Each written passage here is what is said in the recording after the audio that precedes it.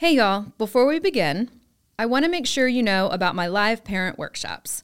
One Friday a month, I host a live virtual parent workshop on topics related to raising neurodivergent kids and teens. We cover topics like how to talk to your child about their diagnosis, how to support negative self-talk, and navigating school for your child. You can register for workshops one at a time, or you can become an all-access subscriber on Substack for instant access to all the workshops and replays. To browse the workshop library and subscribe, go to learnwithdraemily.substack.com and click Parent Workshops. Hey y'all, before we begin, if you're a school administrator who loves watching your teachers and students thrive, but you feel your staff needs more training to meet the needs of such a diverse group of learners, I am here for you. I am now offering professional development for pre-K through 8th grade educators, both in person and virtually. For more information about pricing and scheduling, go to learnwithdraemily.com/schools to get started.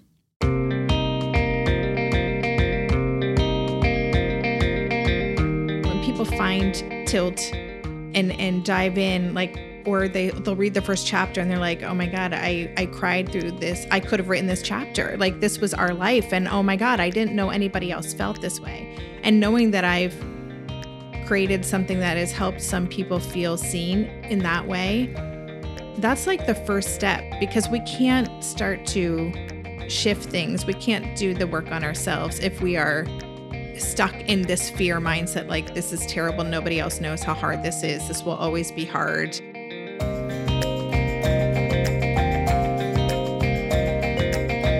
Welcome to Learn with Dr. Emily, the podcast, where parents and teachers come together for neurodivergent youth. I'm your host, Dr. Emily King, child psychologist and former school psychologist, and I am on a mission to help everyone understand that nurturing neurodivergent children isn't about changing them, but about changing us. Each week, I share my thoughts on topics related to child development, mental health, parenting, education, and parent-teacher collaboration. You can read more on my Substack at learnwithdraemily.substack.com or listen here. So let's get started with today's topic. Hey everyone, today I am welcoming Debbie Reber to the podcast. Hey Debbie. Hi Emily, nice to be here. It's so great to have you on. I'm so excited to share you with my audience who already probably knows you well. I think I have lots of parents in my audience already who listen and learn from you. So I want to jump in and give a little background on Debbie in case you are meeting her here for the first time. So Debbie Reber is a parenting activist, best-selling author, speaker, and the CEO and founder of Tilt Parenting, a resource, top-performing podcast, consultancy, and community with a focus on shifting that paradigm for parents raising and embracing neurodivergent children. The Tilt Parenting podcast has more than 5 million downloads and a slate of guests that includes high-profile thought leaders across the parenting and education space. A regular contributor to Psychology Today and Attitude Magazine, Debbie's most recent book is Differently Wired, A Parent's Guide to Raising an Atypical Child with Confidence and Hope. In 2018, she spoke at TEDx Amsterdam, delivering a talk entitled Why the Future Will Be Differently Wired. So I just wanted to thank you so much for your time today, and let's get started talking about the power of community. Let's do it.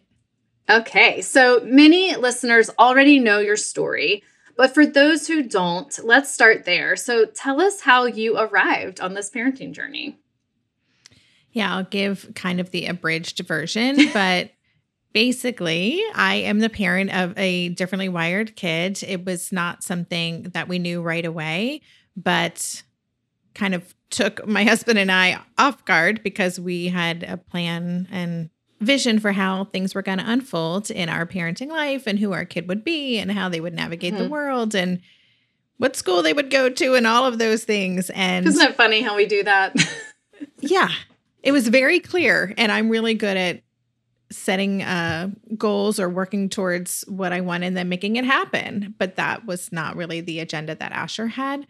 And so as we kind of discovered throughout preschool and then early elementary, through lots of feedback and challenging situations and tricky behavior and a lot of frustration and overwhelm, we started to kind of discover that Asher was neurodivergent and is twice exceptional and has a lot of kind of different neurodevelopmental differences that show up and create challenges in certain environments. And so, as a parent, that was really overwhelming for us, and just felt at the time, my child's 18 now, so this was a good 10 plus years ago, that there just wasn't access to a lot of positive strengths-based resources.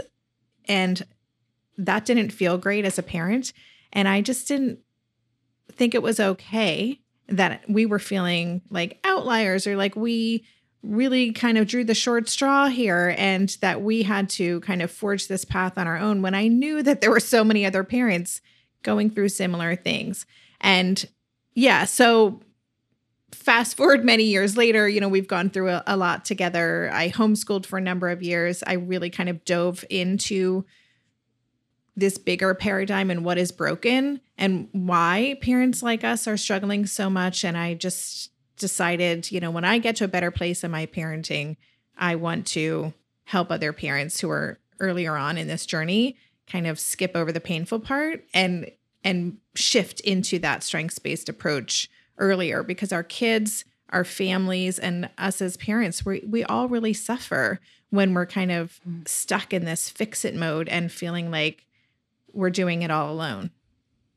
Yeah. And my oldest son is 15. So one of the things that sticks out to me as we're talking about this is how different things are now. And you've been a huge part of changing that landscape. But I think just in the last 15 to 18 years, I feel a huge difference as a child psychologist helping families, but also like thinking back on my parenting journey when we first had concerns about my son. I mean, the biggest thing I remember that's different is we didn't even have Facebook groups. Yeah. I remember like trying to Google things like, where are these people? Like I had the added issue of separating my professional from my personal life. So I couldn't just become mom friends with my clients' moms, so it was a little tricky for me, but I'm curious what you have seen transpire. Like, what do you think is like the most helpful thing that has happened in these last like 15 to 18 years to support parents?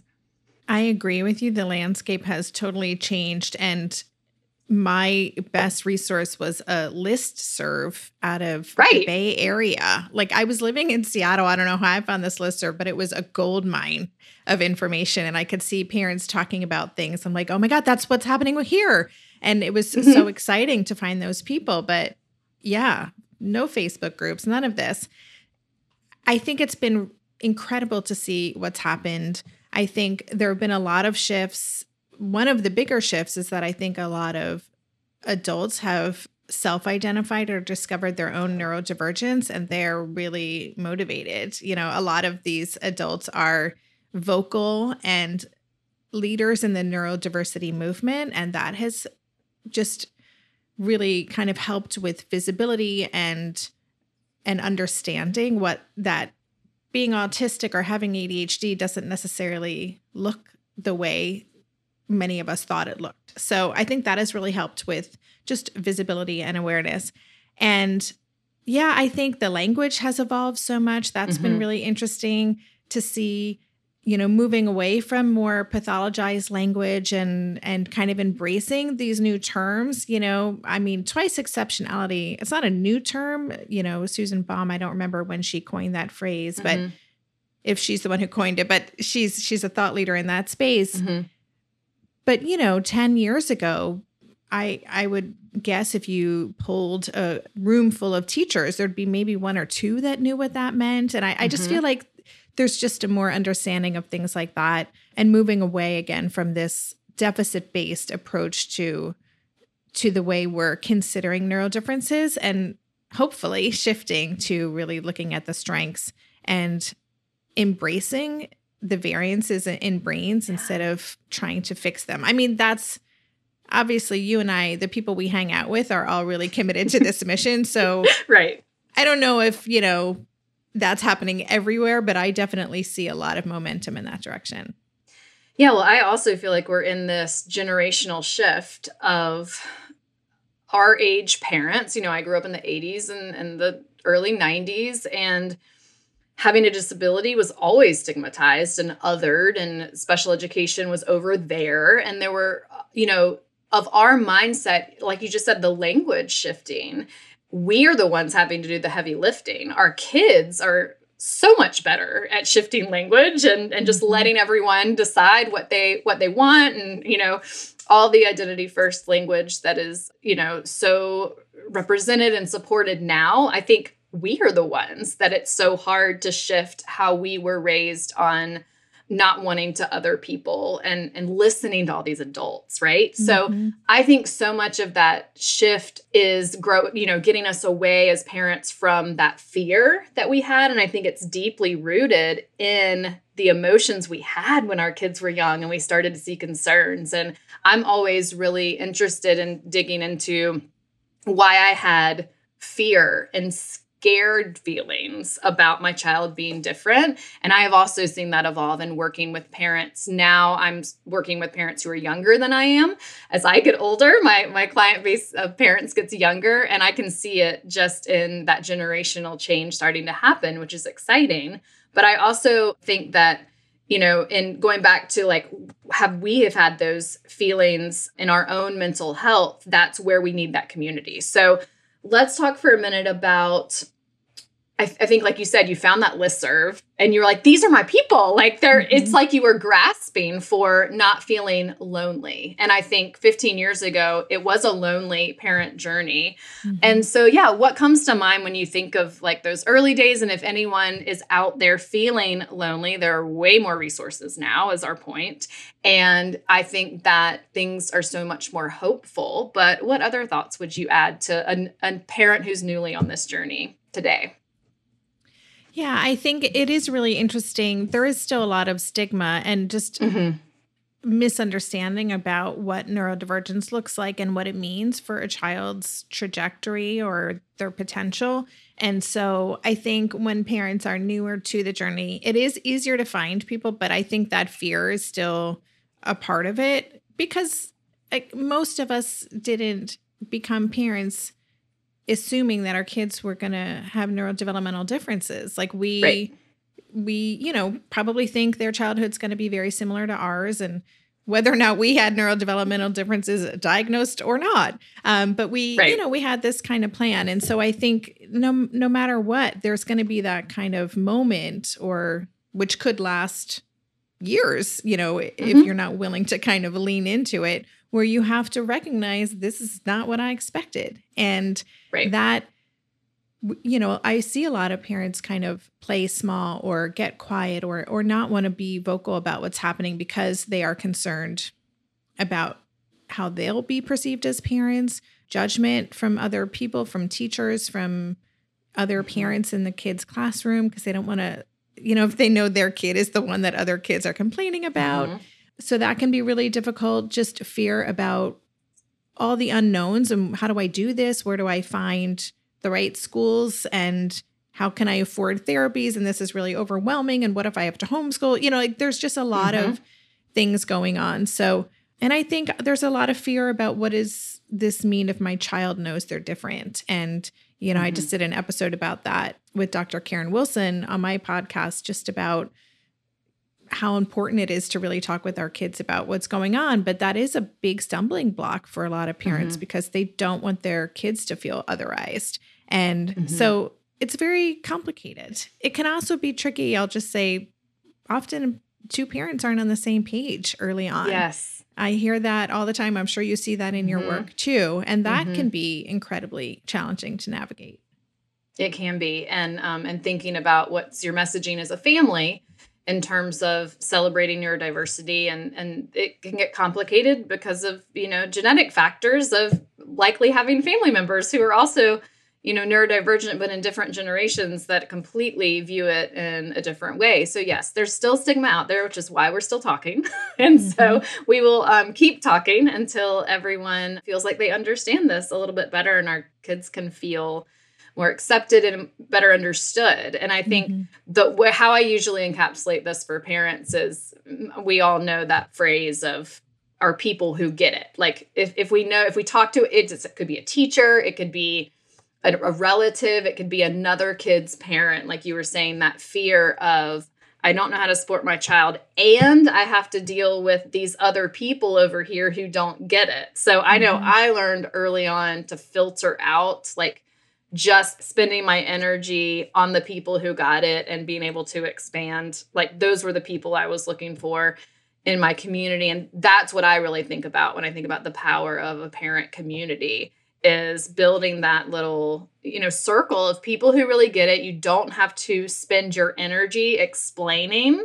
You just go straight into, this is the problem of the day, and how can we support each other to get to that? So what has been your experience, or maybe any stories that come to mind where you had to pivot or navigate, away from maybe people who didn't get it? I think I often will encourage parents to really be intentional about managing your energy, that it is not your job to help everyone get it, but it is your job, if that person is going to, like, if it's your child's teacher, to bring that person into your world. I'm just wondering what stories might come to mind for you. Well, I'll just say that I really struggled with that piece of it, because I am someone who gets along with most people. I find most people interesting, and I value relationship and friendship. And we had just moved to Seattle like a month before my kid was born. And so I was really starting over. And it was really challenging trying to, make friends with people and really putting myself out there. And then having to learn the hard way, this is a safe person to be around. This isn't a safe person from an emotional point of view. Right. But that's what it feels like. Yeah. It feels like it isn't. You can't be vulnerable. And I would keep putting myself out there and keep being vulnerable and having it feel terrible. Not only feel terrible because I felt so judged or misunderstood, but also I wouldn't show up for my kid very well in those moments, because I would try to over explain what was hard, because I wanted them to really get it and see, this isn't my thing. I'm doing a really good job, And so I would, basically try to over explain my child's challenges, which is not really how I want to show up as a parent. One of the, you asked about a story. I'm just remembering a time we ended up moving to the Netherlands at the end of second grade. And that's where I homeschooled there for 5 years. Very small homeschooling community. And I love the Dutch. They're like New Yorkers in many ways. They just say it as they see it. They won't filter. They have very strong opinions. And I do love that. And it was difficult because there aren't a lot of homeschoolers there. And so our peer group was pretty small. And I just remember I was so excited. I found this woman homeschooling a kid about Asher's age. We met up at a park, and I was like, oh, thank God. We found a friend for Asher, and this will be great. And she was so dismissive of, like, well, I don't even believe in ADHD. And I don't, everything that I said, I just got pushed back. And I just had to realize, okay, unfortunately, this is not going to work for either of us, because I left those interactions feeling just terrible and unseen. Right. Anyway, so that just made homeschooling pretty tricky, but that happened a lot. And so when you find those people who really do get it and who see our kids, I just tell people, you hold on to those people. I collect That's them, right. We need those people in our lives. And was it around that time that you started the Tilt Parenting podcast? Yeah, it was a few years later. So we moved in 2013 and I took probably a year or two to find my groove with homeschooling, because that was a whole other thing. Like I had a vision for what our homeschool was going to look like. And Asher was like, that's not what I think it's going to look like. So it took us a while to find our groove, but I did start actually writing in probably early 2015 or the end of 2014, thinking I'm a writer. I've written a number of books, and I thought I'll just write the book about this. And someday I'll create this like really cool website where people can show up and feel like, wow, this is where I want to be. This isn't like a bad thing. This is the cool club, So I had that in the back of my mind. And then I ended up spending a year developing what would be Tilt, and I launched it in 2016. So I was definitely in a better place as a parent and starting to figure out, how to best show up for Asher and how to make it feel so much better for our whole family. Right. And that's a parallel to, we have to get in a good place ourselves before we can help our kids. I think that's why I, kind of preach so much about parent mental wellness, because we can't then help other parents until we feel like, okay, I kind of got my feet under me with this. I think I've figured it out. And then anyone who has more than one kid, when we had our younger son, who's of course totally different than the first one, you got to do it all over again. And so I think that, getting your feet under you for yourself. And then I just love what you've built, of course. And so many parents who have benefited from the podcast and your book. But I'm curious what you feel like are the most rewarding parts of building this community and watching it evolve over the last several years. Oh my gosh. I love this community so much. Like, I definitely wanted parents to feel like they had access to really great content. And I love podcasting as a medium. So I love that. It feels very personal. And that really has resonated with people. And so that was always super powerful. But then because I created Tilt really as a revolution, when I spent that year developing Tilt, I really tried to do it in a way that kind of embraced the things that make social change movements successful. And I kind of weaved that in. And so I did see it as kind of a revolution, and I wanted Tilt to be, waving the flag, like a rally cry, like, this isn't okay. We're not going to take this anymore. Let's move forward. And so it did land that way for so many people. So that has been really exciting. Now the community, I hear from people, I get emails every day. I should be saving all of them, but I do make myself read them and just feel the energy from the person who wrote that to me. But there's something about just finding, when people find Tilt and dive in, like, or they'll read the first chapter and they're like, oh my God, I cried through this. I could have written this chapter. Like, this was our life. And oh my God, I didn't know anybody else felt this way. And knowing that I've created something that has helped some people feel seen in that way, that's like the first step, because we can't start to shift things. We can't do the work on ourselves if we are stuck in this fear mindset, like, this is terrible. Nobody else knows how hard this is. This will always be hard. Just overwhelm, fight or flight. So, yeah. So I think that has been the most surprising and most beautiful part for me. I have this differently wired club, and we meet, a couple times a month for office hours. And selfishly, like, I'm like, I'm so glad I created this community, because I really needed this talk tonight. Right. I think that I've always done that in my work. I've created what I've needed. And I still need this community. And the way I see parents coming together and supporting each other and growing together, it just blows my mind. I'm so grateful that I get to hang out with these really awesome humans who are really just committed to what we're doing here and love their kids so hard and are struggling so much, but they're just showing up every day. And it makes me so happy. I want to say hi to all the teachers out there learning with me. Thank you so much for being an educator. I see you and appreciate you and how you keep showing up for our students every single day. In my work as a school psychologist, I know that it helps to have a way to stay organized when thinking about your students' needs. That's why I created 2 free resources for you. The Regulation Roster helps you notice how your students seek emotional regulation and keep track of it. And the Reframing Behavior Worksheet helps you problem solve emotional dysregulation when it happens. For these free downloads, go to learnwithdremily.com/roster or learnwithdremily.com/reframingbehavior to get started. Yeah. And something that I always come back to is, our kids are so different, of course. Everyone is just having, specific, when we think about the specific like concerns and strengths and all of the different asynchronous profiles, like everyone is so different.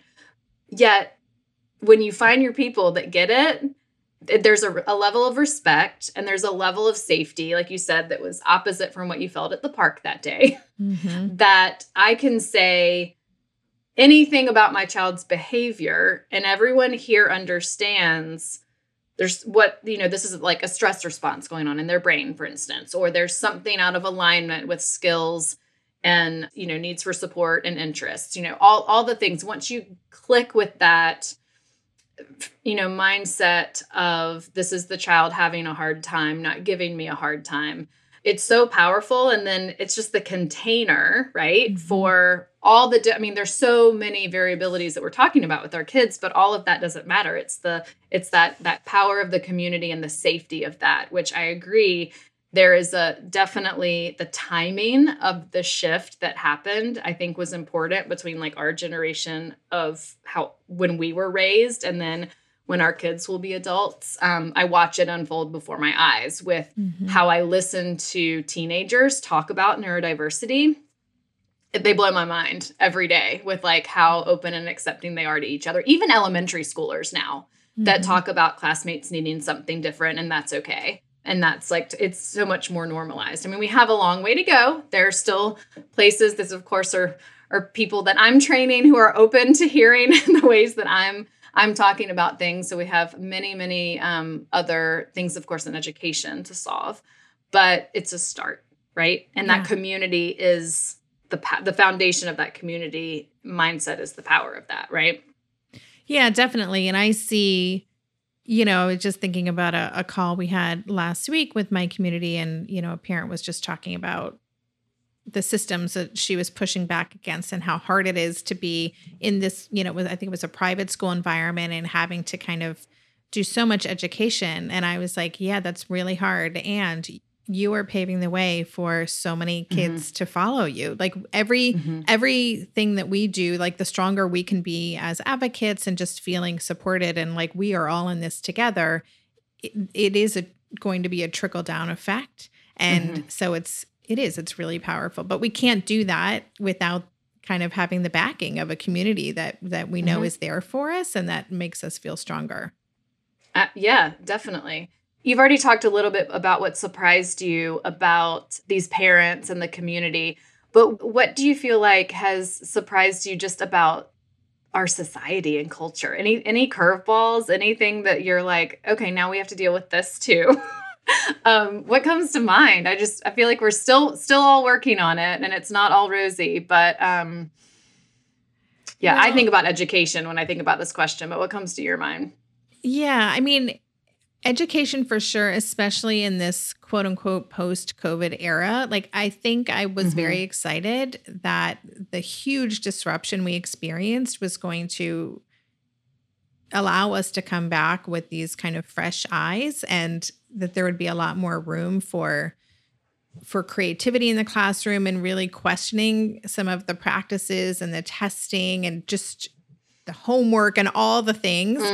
I saw this opening for a lot of growth and evolution. And I feel like we went right back to, it's like, I feel like there was an opening and we drove right by. Yeah, absolutely. I think, and I think some of this is how slowly the money decisions are made through government with public schooling. And that's sometimes why it takes so long for change to happen. But I think that we can't stop, because I think if we just continue talking about what teachers need and the funding behind it and the structural changes that are needed at some point, I do feel like even though there was definitely a window in terms of like, we've learned some stuff. Like, what have we learned from like being at home for a year? I mean, I certainly learned some things about social development and how my nervous system feels after being on a screen all day, and doing telehealth for a year, which I did before I came back into the office. And so, I think that we all have learned these lessons. We just need to not forget these lessons, because I do hope that there will be opportunities and little windows of, okay, we've got funding now. What do we need to do? And hopefully someone will ask some people in these communities that I feel like are think tanks for some of the change that is coming. It's just, it's timing and funding that Yeah. makes a lot of difference too. Yes, it's going to be a slow change.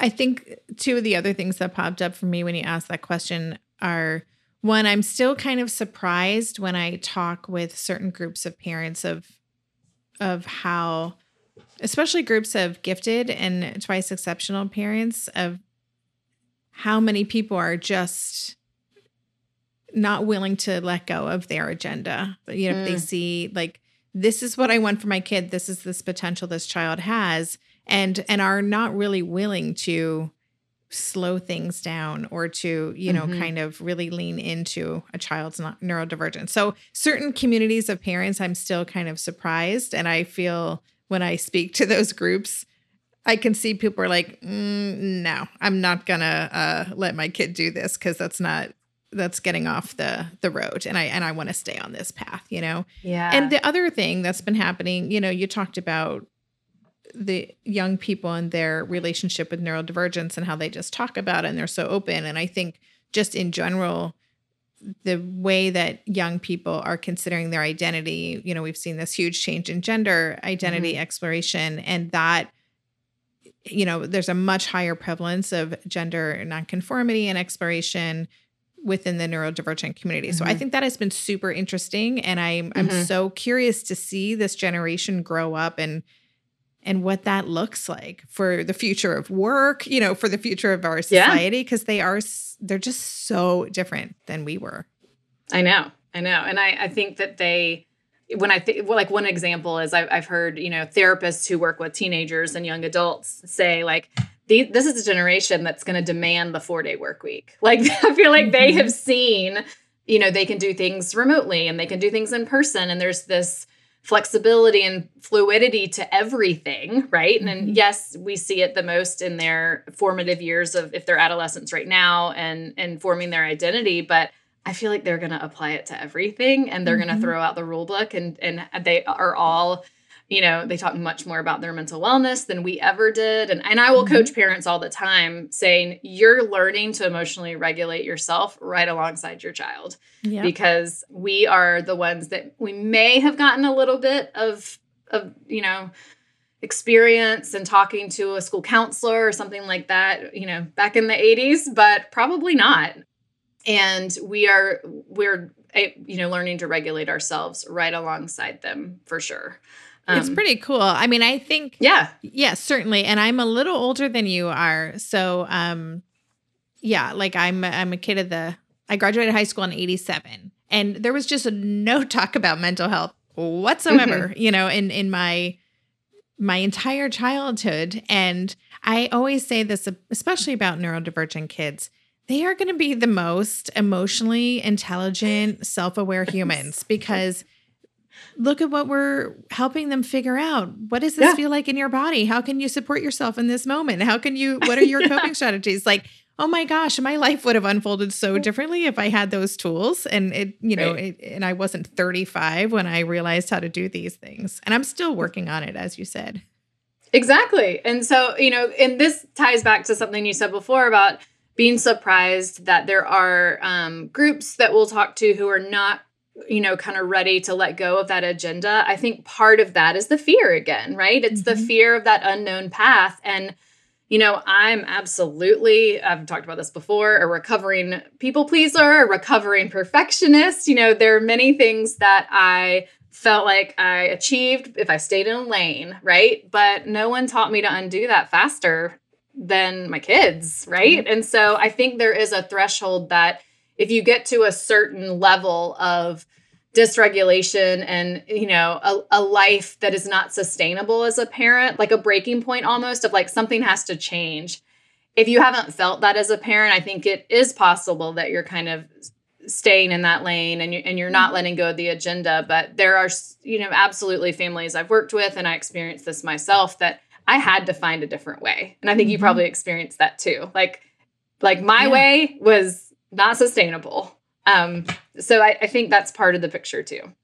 Absolutely. I mean, I always say that these kids demand that we show up for them. Like we could choose to ignore what's going on and just, forge ahead. But it's not going to work well. It's not going to be good for our family, for the dynamic, our relationship with our kids, and for their future trajectory. So if we decide to pay attention to what's going on and meet their demands, it is going to change our lives in the most incredible ways. Like there's a talk that I've given before just on the many, many gifts of raising these kids. And that's it. The fact that our kids demand so much from us. It is so hard to be in it and constantly be doing this work, and you think you've figured it out. And then the next curveball happens. You're like, oh my gosh, I thought we dealt with this. Now this is triggering this issue in me. So now I got to do this work on myself so that I can best meet this child's needs. And it's hard. It's exhausting, but it's so much more fulfilling to live a life that is more deeply explored, where we really get to know ourselves so much better. I think it opens up so many possibilities for us. And that is one of the biggest gifts of these kids. I absolutely agree with you on that. So if you could go back and tell your younger mom self something, what would that be? Oh my God. I would have so many things to say to her. Maybe what you just said, for sure. You'd start with that. Like, this is going to be rewarding at some point. Life is so crazy. I mean, I used to write books for teenagers because I needed to say all the things I wish I had known as a teenager. And, I can't get a do-over with that. The thing that I really struggle with right now is how I really looked at everything as a behavior. And, what did it mean that my child's behavior looked like this about me? And so I spend so much time trying to manage behaviors and control behaviors and fix behaviors because I took it all personally, If I knew about the polyvagal theory back then, I would have parented so much differently. Right. I would have looked at this kid and be like, oh my gosh, your poor little nervous system. Let me help regulate you. And so that I would give a whole lecture on polyvagal to my younger self if I could. And I also would just encourage that younger version of me to realize you can't control any of this. Like, just give it up now, because you are going to waste so much time trying to force what's the word in Star Wars? Like force will your family to be a certain way, or force will your child to be a certain way. And it's not going to end well. So you just give it up now and start leaning in. I think I would have saved myself a lot of angst had I done that earlier. And it's that leaning in. I know you probably feel this way. I've met people I would have not have met, speaking about community and the authenticity of people that is so refreshing when you just don't have any agenda but to be curious about people and get to know them and support them, which is that power of community. It truly is. And, one thing you said that comes up for me that I often talk with parents about is that behavior is, of course, I think we know cognitively behavior is not a reflection of us if we're raising a neurodivergent child. It's a stress response. It's an unmet need, all these things. But I think some of us have a deeply ingrained feeling that parenting is like a performance. And if we're not doing it, quote unquote, well, as in our child behaving, then that's somehow a knock to our worth, which very much drives a fear response of trying to control of that. So I think a lot of parents that I've talked to over the years, that's where that fear comes from. And when we can authentically show up for each other and talk about, because that's incredibly vulnerable stuff, and talk about that in a community, if we can heal that with each other, then we can show up for our kids so much better. Yeah, absolutely. I have nothing to add. You just said it all. Okay, well, what's next? So where to next on supporting parents raising neurodivergent kids? What do we need more of? What do you see is in the landscape moving forward? Well, I think that school piece is a big piece of it. I've been really sparked by Dr. Lori DeSotto's work. Yes. And I don't know, for me, I'm like, all right, this is where, there's just too many kids who are being traumatized in school. And not just in the US, but having lived in the EU for a number of years, I see such a great need there. And, in other countries where they're there's really not much acceptance at all of neurodivergence. I think this work of helping people really understand nervous systems and what's happening with kids, that's where I feel like most of the the work has to be done. And I also think, we talked about this generation. I think there's a huge opportunity to really support these kids, all kids from a very, very early age, to just embrace their own neurodivergence, to understand what it looks like in other people, so that they aren't adults like being like, oh my gosh, I had no idea, or they're not looking at someone's, healthy coping strategies, their stimming or whatever they need in an environment as a negative. It's just like, oh, that's what that person needs. So I get excited about kind of the openness of this new generation of people to kind of grow up with so much more awareness and understanding. And I think that's going to shift everything, for future generations. I agree. Well, thank you so much for your time today and for joining us. I thoroughly enjoyed this discussion. And anything you would like to add to share with anybody about where they can find you and where they can learn more from you? Well, first of all, thank you so much for inviting me to have this conversation with you. I'm excited for your new podcast and that you're doing this work. And still remember when we got to meet in person many, many years ago now. Many years ago. That's right. Yes. Gosh, I have that was a picture way of before us COVID. together. Yeah. Anyway. So anyway, I'm really happy to see you doing more and more and getting your voice out there in this way. In terms of where where people can find me, Tilt Parenting is kind of the home for everything. So I have, my podcast there. I'm always working to make it more easy to find the episodes that you need, because I've done, over 300 at this point, and that can be overwhelming. But there are a lot of resources on there that you can dive into. And I'm also at Tilt Parenting on Instagram and on Facebook. All right. Thank you so much. We'll talk soon. Thank you, Emily.